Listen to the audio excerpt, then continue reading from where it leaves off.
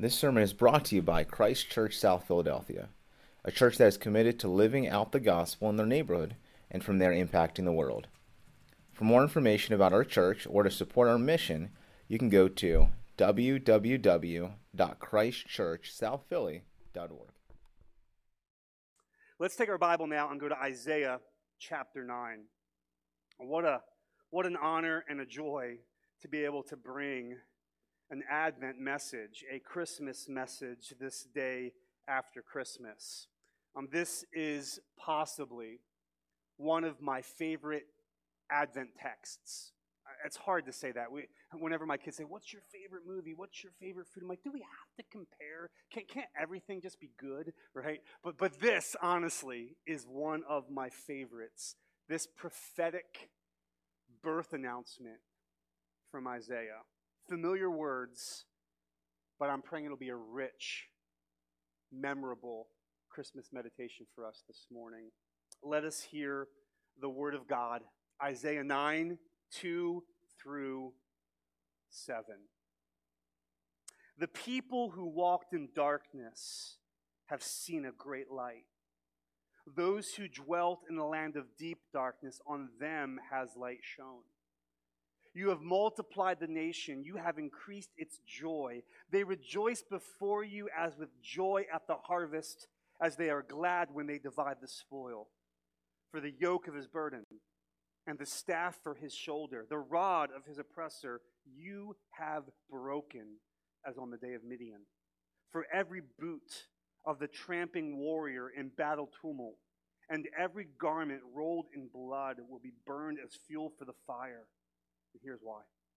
For to us a child is born. To us a son is given, and the government shall be upon his shoulder. And his name shall be called Wonderful Counselor, Mighty God, Everlasting Father, Prince of Peace. And of the increase of his government and of peace there will be no end, on the throne of David and over his kingdom, to establish it and to uphold it with justice and with righteousness from this time forth and forevermore. The zeal of the Lord of hosts will do this. That is God's word. May he add his blessing to its reading and preaching by the empowering presence of the Holy Spirit. Amen. I still remember when I was a young kid how I completely and totally obsessed over getting a certain gift for that particular Christmas. I still remember the morning I saw the commercial when I was watching Saturday morning cartoons. For the first time, I saw him on the screen, He-Man, the master of the universe. And from that day forward, I could not wait to get my hands on my very own He-Man action figure. I tortured my parents with requests from that day till Christmas Day in hopes that on that Christmas morning, I would find in a small plastic package the most powerful man in the universe. And so I don't even think I slept that Christmas Eve. I was so jazzed about waking up and seeing if I would discover He-Man in my pile. Well, that's what we called them. We were a poor family, so pile is a little bit of an exaggeration, but that's what we called them. I was one of 6 boys, and so we each had our pile, and it was around the tree. There was Ian and Ryan and Justin and Keith and Derek and Scott.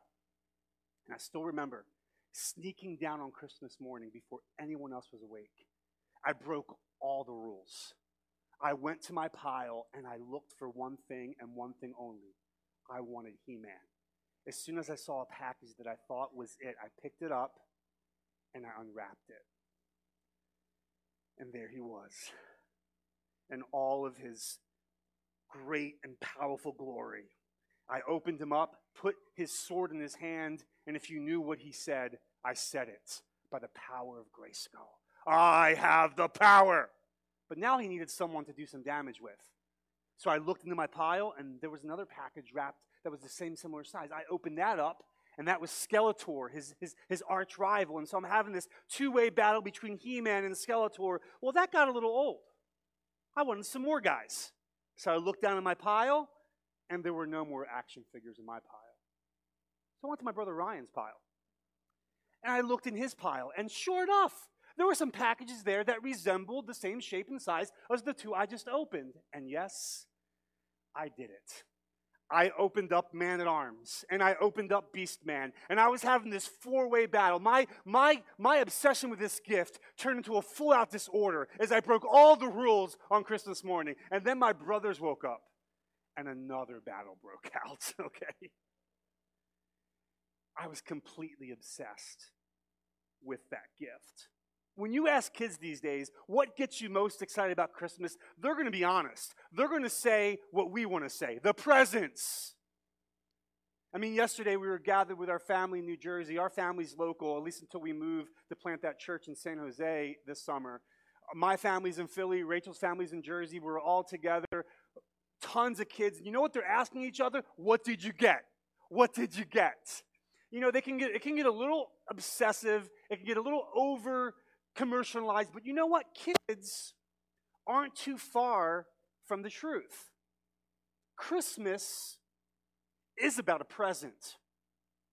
Christmas is about a gift. Christmas is about the gift of all gifts, but this isn't a gift that anyone finds under their tree. For about 4,000 years, through prophets and priests and kings, through a sacrificial system and a tabernacle and then a temple, all of God's word, all of God's history was getting the world ready for the gift of all gifts. And here we are, over 2,000 years later, still making a big deal about this gift, still singing about it, still getting together and giving gifts in honor of this gift. Here we are, every Christmas, celebrating the gift of all gifts.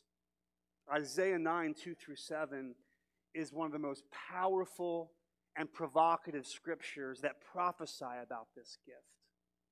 Isaiah delivered this prophecy over 700 years before it came true.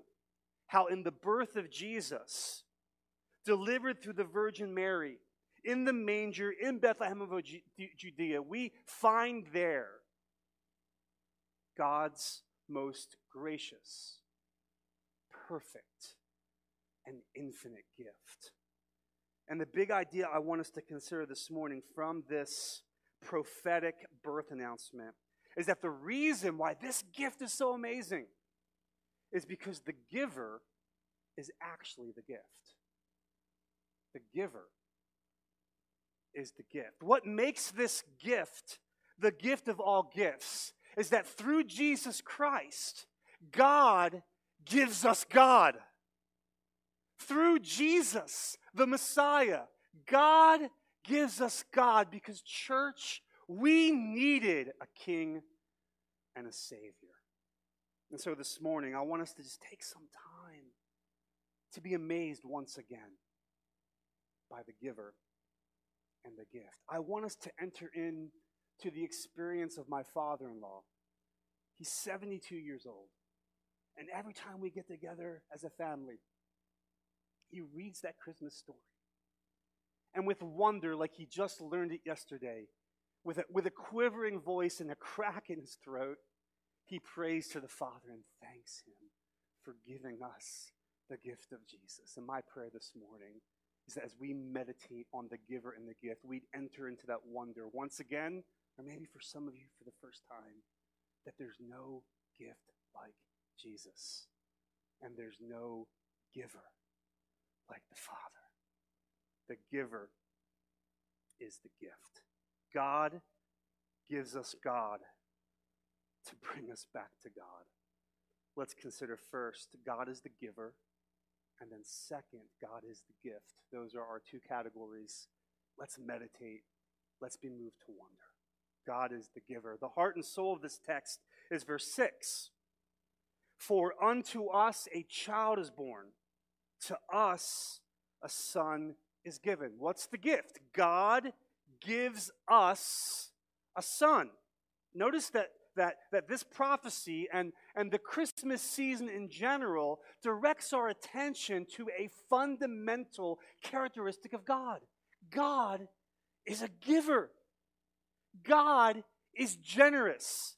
God is not stingy. God is not some cosmic Ebenezer Scrooge who reluctantly gives. God is generous. God is a cheerful giver. I want you to notice a few things about the way that God gives. First, notice that God gives to us passionately. God is a passionate giver. How do we know this? As this prophecy comes to a close in verse 7, notice it says that the zeal of the Lord will do this. Do what? Give us this son. Give us this child. God will zealously, passionately, enthusiastically, eagerly give us this child. That's what the word zeal means in this text. It means to do something with great eagerness, with great passion. So what's this mean? It simply means this. In the giving of this son, God was not reluctant. In the giving of this child, God was not unsure. God was eager, passionate, zealous, fervent, energized to give us this son. Now, we're not always like this, are we? I mean, just think about maybe these last couple weeks as you're out doing Christmas shopping. There's Christmas shopping that you love to do. And then there's that moment where you're like, oh, that's right, we need to get that person a gift. Or am I the only one? Come on, right? You're going to be at that gathering. That person's going to be there. You're like, oh, no, I got to get them a gift. And it's not even about the money. You're just reluctant, dragging your feet a little bit, right? God's not like that, ever. God is a passionate giver. Notice another detail here about the way God gives. He not only gives passionately, his zeal, he also gives graciously. God gives to people who don't deserve his gifts. God gives the Son eagerly, but he gives the Son undeservedly or graciously. How do we know this? I mean, the whole backdrop to this text.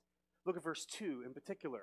Notice that the recipients of this gift are said to walk in darkness or to dwell in a land of deep darkness. The darkness, church, is referring to human sin, which means that the people God is giving this child to are a people living in moral and spiritual darkness.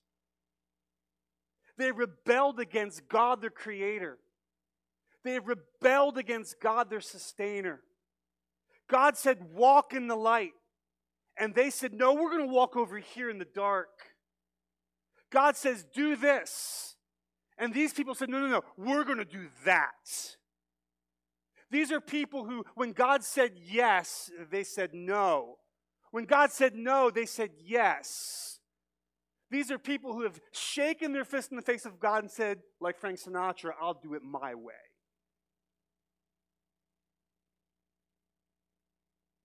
Does this sound familiar? It's not just those people. It's you. It's me. This is the way we are. You know what's interesting to me?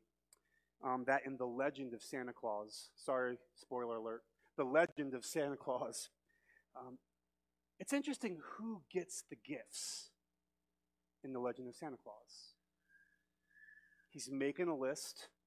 Oh, for years I was scared of that list when I was a kid. He's making a list. He's checking it how many times? He's going to find out who's naughty or nice. Now, why does he have this list? Why is he checking it twice? Because only the nice boys and girls are going to get the gifts. The naughty boys and girls, they're going to get coal in their stocking, right? I still remember there was one fall. We were bad kids as it was, but we were extremely torturous to one another one particular fall. And Mom was warning us from from Thanksgiving on, if you keep acting like this, if you guys keep giving each other a hard time, you're going to get coal in your stocking. No presents for Christmas. I'm like, yeah, whatever. Santa Claus isn't listening to you. You're probably on the naughty list too, Mom. We were horrible. And we woke up that Christmas morning, and wouldn't you know, there were charcoal briquettes in our stocking. Mom showed us. The legend of Santa Claus is nothing like the truth of the gospel. The good news about God is that He gives His good gifts to those who are on the naughty list. God gives His good gifts to sinners. God gives His good gifts to the bad kids. Why? Because He is a gracious giver. God is the giver. Notice how He gives passionately. Notice how He gives graciously. And so in this prophecy, it's clear. The truth about God is crystal clear. He is a giver. He loves to give. He's eager to give. And He gives graciously. And that's good news to all of us this morning, isn't it? God is a gracious, generous, passionate giver. But that's not all that we see in this prophecy. It's not just that God gives. Look what He gives. Notice, second, that God is not only the giver, notice also that God is the gift. Look at verse 6 again. For to us a child is born. To us a son is given. Now, if you're a parent, grandparent, children are a gift in general. To have children in your life, it's a gift. And you grandparents in the house, you have it made. You have all the joy, but none of the responsibility. That's amazing, okay? It's nothing like it is when you get that little gift in your hands when you're a parent, right? It's a joy. It's a gift. You'll even say, quote Scripture, children are a gift from the Lord, right? But this is not an ordinary child.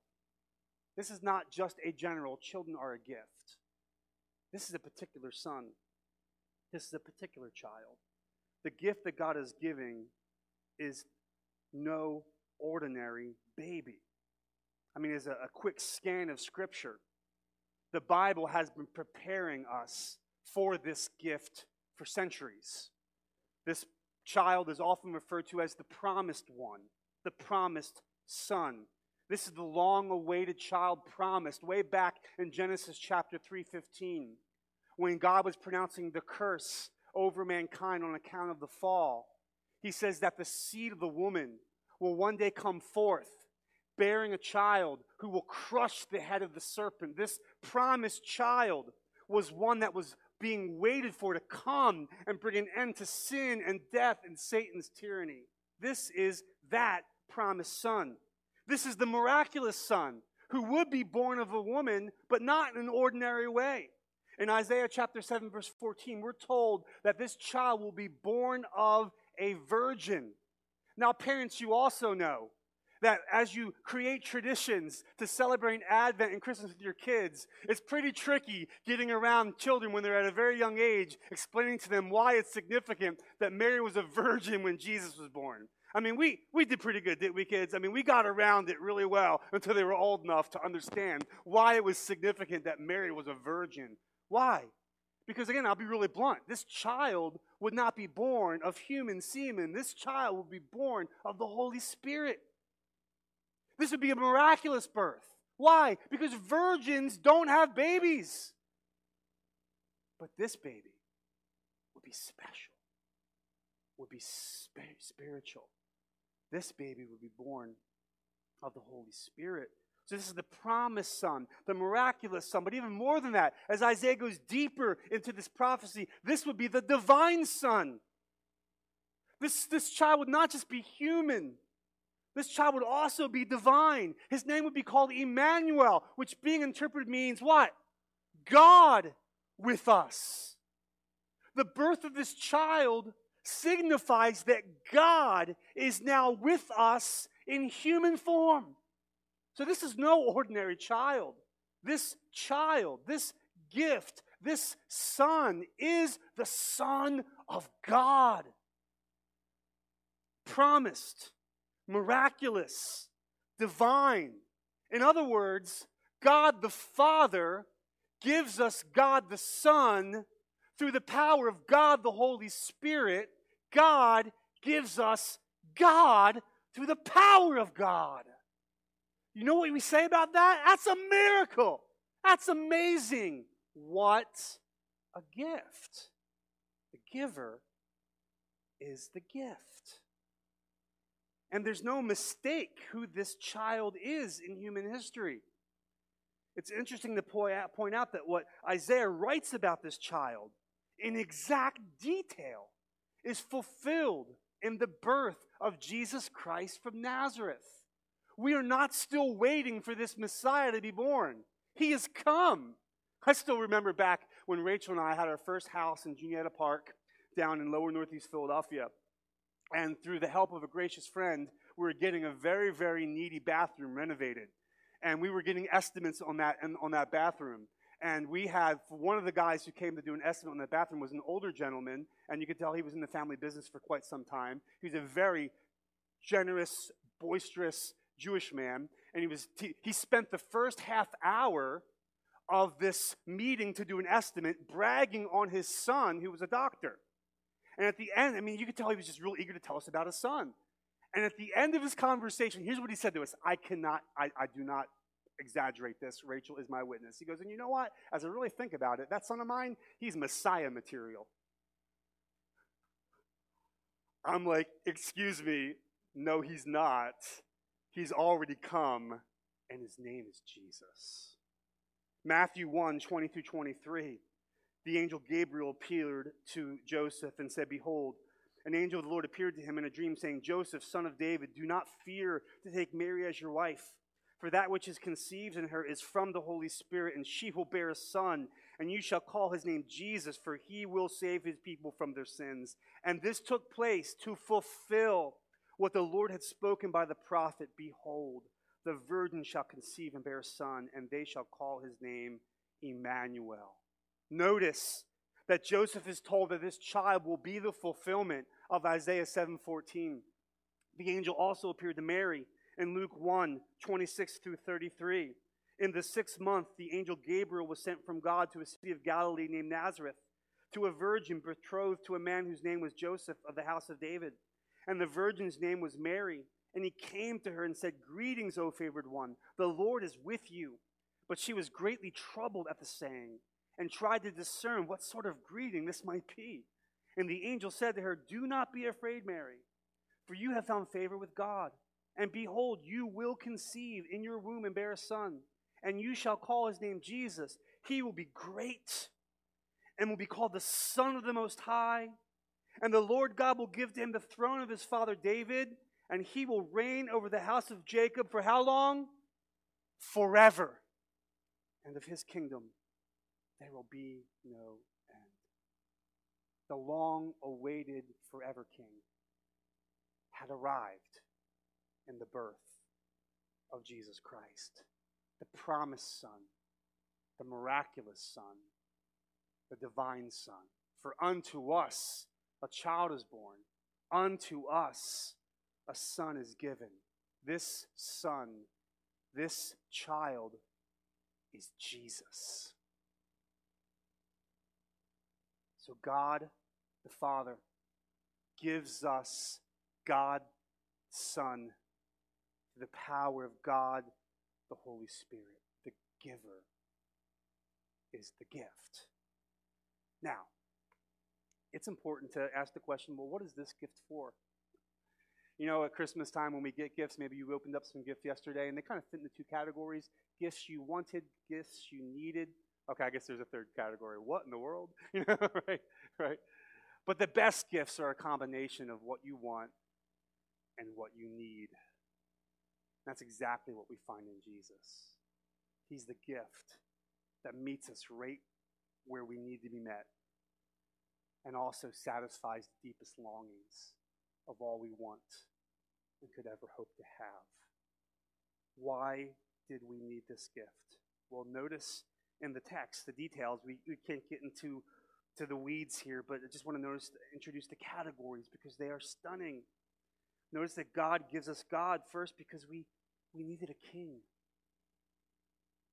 We need a leader. And the government shall be upon his shoulders, verse 6. And the increase of his government and of peace there will be no end. On the throne of David and over his kingdom, to establish it and to uphold it with justice and with righteousness from this time forth and forevermore. Isn't this what drives us nuts every political cycle? It doesn't matter where you are on the political spectrum.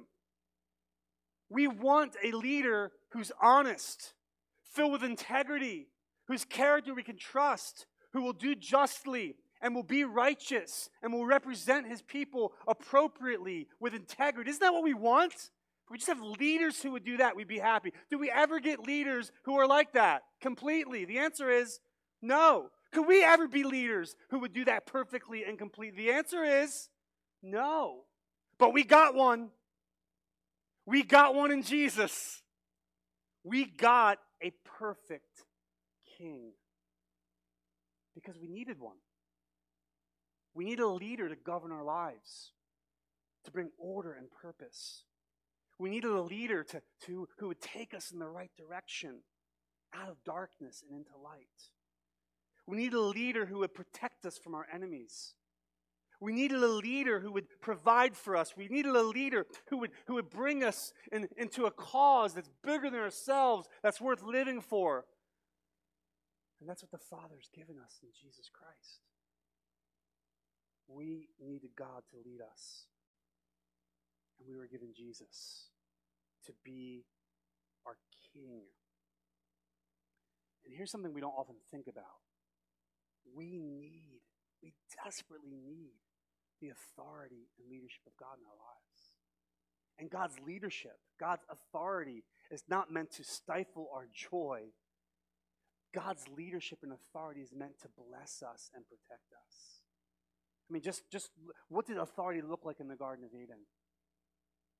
God said, don't eat from that tree. There's the authority. Don't eat it. Why? The day you eat it, you shall surely die. Here's the authority. Here's the purpose of the authority of God. God's perfect authority, God's leadership, God's reign over our lives is meant to protect us from death and to lead us into life. But we got it backwards. We think God's authority is a killjoy. We're a bunch of rebellious teenagers at heart who think that the authority of our parents are to stifle our joy rather than to lead us and protect us. We need a king because we need to be protected. We need a king because we need to live the true, blessed life. And that's what has been provided for us in Jesus. And look at his credentials. His credentials are amazing. They're reflected in all these names, these titles. King Jesus, he's a great leader. Why? He's a wonderful counselor. Ask yourself, do you ever face situations in life where you don't know what to do? God gave us Jesus to help us to know how to make sense of the stuff that's going on in our lives. You need the counsel of a wise king. And so you know what you got for Christmas? You got a wonderful counselor in Jesus. King Jesus is also a mighty God. God gave us Jesus to enable us to face the stuff in life that's beyond our strength. Do you ever face temptations and difficulties that are just too much for you to handle? Are there burdens in your life right now that are just too heavy to carry? You know what you need? You need a mighty God who will carry it for you. And that's what you got for Christmas in Jesus. King Jesus is an everlasting Father. Now, this can be a little confusing. How is Jesus a father? Well, this isn't talking about him in his role. This is talking about him in his manner as king. He's a compassionate and caring leader. He doesn't have an agenda and will crush all in his way to accomplish it. As he rules, as he reigns, he's tender and compassionate, considering the needs of all those whom he's leading. He's a fatherly king. You need the care of a leader, and that's what you got for Christmas in Jesus. He's a Prince of Peace. God gives us Jesus to bring stillness to our storm and stability and hope to all of our uncertainties. I mean, ask yourself, do you ever feel like you're one step away from falling apart? You know what you need? You need a Prince of Peace. And that's exactly what you got for Christmas in the giving of Jesus. What a gift.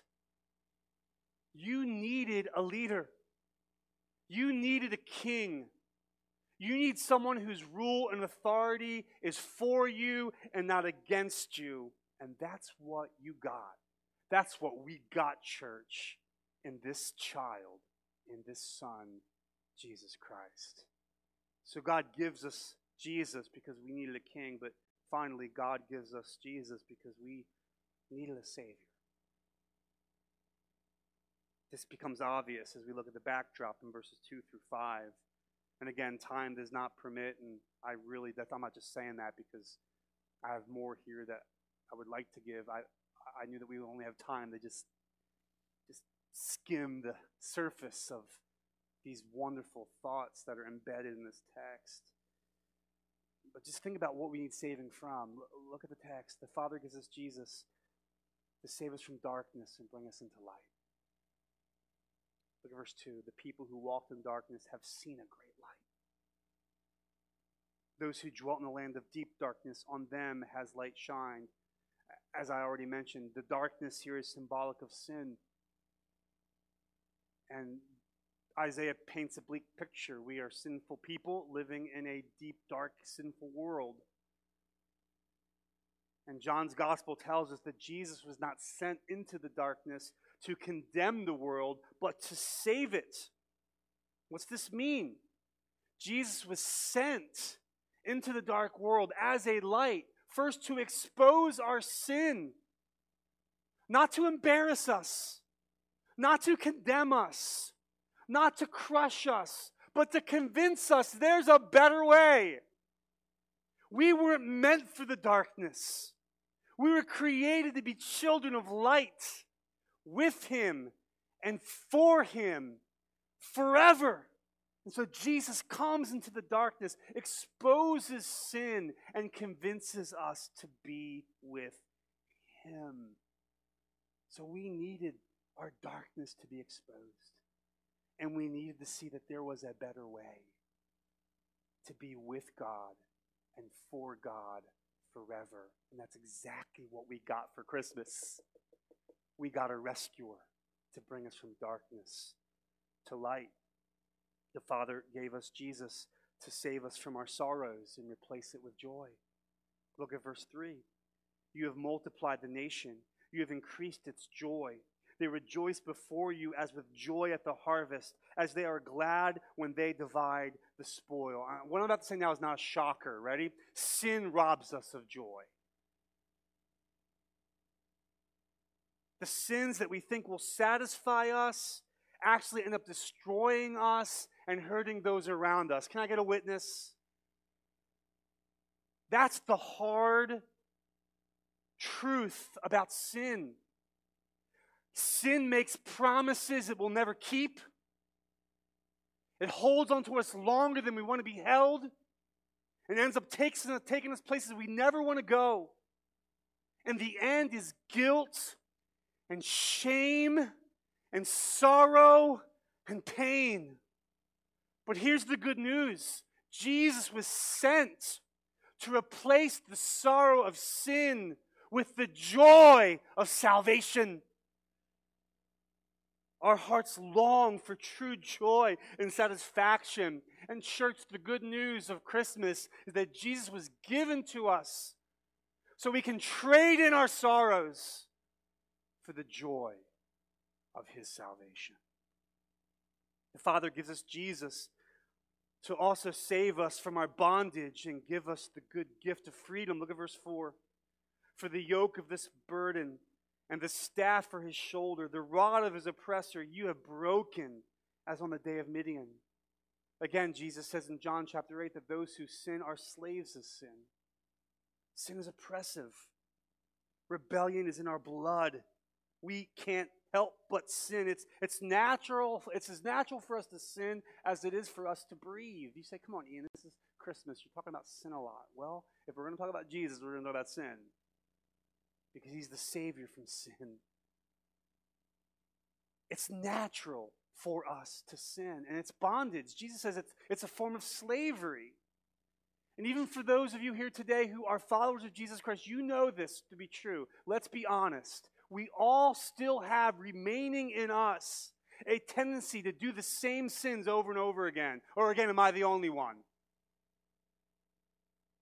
You know, think about it. We all have a predisposition to certain repetitive sins, even as followers of Jesus. Sin is enslaving. But here's the good news of Christmas. Jesus came to break that bondage. Jesus came. He was given to us to set us free. You don't have to be defined by your predispositions to certain sins. You can be defined by the freedom of Jesus. This is the gift of Christmas. And then finally, notice again as we think of Jesus being given to be our Savior, not only saving us from sorrow to joy and bondage into freedom, from darkness to light, but notice here that the Father gives us Jesus to save us from war and give us peace. Look at verse 5. For every boot of a tramping warrior in battle tumult, and every garment rolled in blood will be burned as fuel for the fire. This is a graphic picture of legions and legions of soldiers bringing their military uniforms and bringing their boots and throwing them in a great bonfire. See, why are they doing that? Because through the giving of this Son, he will bring the end to all wars. There'll be no more need for boots. There'll be no more need for military uniforms. There'll be no more need for weapons. Why? Because this Son is being given to bring peace. But again, you have to understand that there is an already and not yet fulfillment of Isaiah's prophecy. There's a spiritual and a literal dimension to these prophecies across the board. Prophecy is tricky stuff. And if you got some teachers out there who say, okay, this is exactly the way it is and we know exactly how it's going to work out, be careful. We approach prophecy with great humility. But the spiritual element to this is what's most important for us. Oh yes, there's coming a day at Jesus' second advent where there will be peace on earth forever. The new heavens and the new earth. Where Christ will reign in all of his fullness. But right now, here's what Jesus does. He ends your war with God. We're all born natural enemies of God, opposing him, resisting him, going against him. Isaiah wants us to feel the dark backdrop of our human depravity as we are brought to celebrate the significance of this Savior. That he was given to end your war with God. And maybe this morning you have a wrestling, a war with God going on right now. You're really struggling with the way your life's turned out. You're really struggling with the way a particular chapter in your life has been going. And you've just been butting heads with God. Here's what Jesus was given for. Jesus was given to make sense of those difficult moments. Jesus was given to help us see that peace comes on the other side of difficult times. That all things work together for good to those who love God, to those who are called according to his purpose. How does Jesus know this? How does Jesus know that on the other side of war is peace? Because he went to battle for us. He went to war for us. When he left heaven and came to earth, yes, we think of the peace of the manger scene, but he came to do battle for us. He came to resist the devil on our behalf. He came to be tempted in all manner like we are and never sin. He came to be resisted by the evil one every day of his incarnate life on this earth for you. And he went to the cross and absorb the full fury of God's wrath that we deserve for being his enemies, so that on the other side of the cross, he would emerge victorious from the tomb, winning the war for you. Jesus came to do battle and win the war so that you could have peace with God now and forever. What a gift! I don't care if there's a low stock of PS5s and Xboxes, whatever. If you didn't get that for Christmas, you're okay. You got Jesus. You didn't get the cashmere or whatever. That's okay because you got Jesus. You might not get every gift you want in this physical material world, but you have the gift of all gifts in Jesus. You need a king and you needed a savior, and it's exactly what you got from this gracious, generous God. What a gift. You needed a king and you needed a savior. And the Father passionately, graciously, generously gave us Jesus. You needed a king to bring rule and order to your life. And that's what you got in Jesus. You needed a wonderful counselor to guide and direct you, and that's what you got in Jesus. You needed a mighty God to provide and protect you, church, and that's what you got in Jesus. You need an everlasting Father to care for you and support you, and that's what you got in Jesus. You need a Prince of Peace to comfort and stabilize you, and that's what you got in Jesus. And church, you needed a Savior to turn your darkness into light, your sorrow into joy, your bondage into freedom, your war into peace. And I've got good news for you. That's what you got in Jesus. God is the giver. God is the gift. For unto us a child is born. Unto us a son is given. What a gift. What a giver. Amen. Amen. That makes for a Merry Christmas. Let's pray.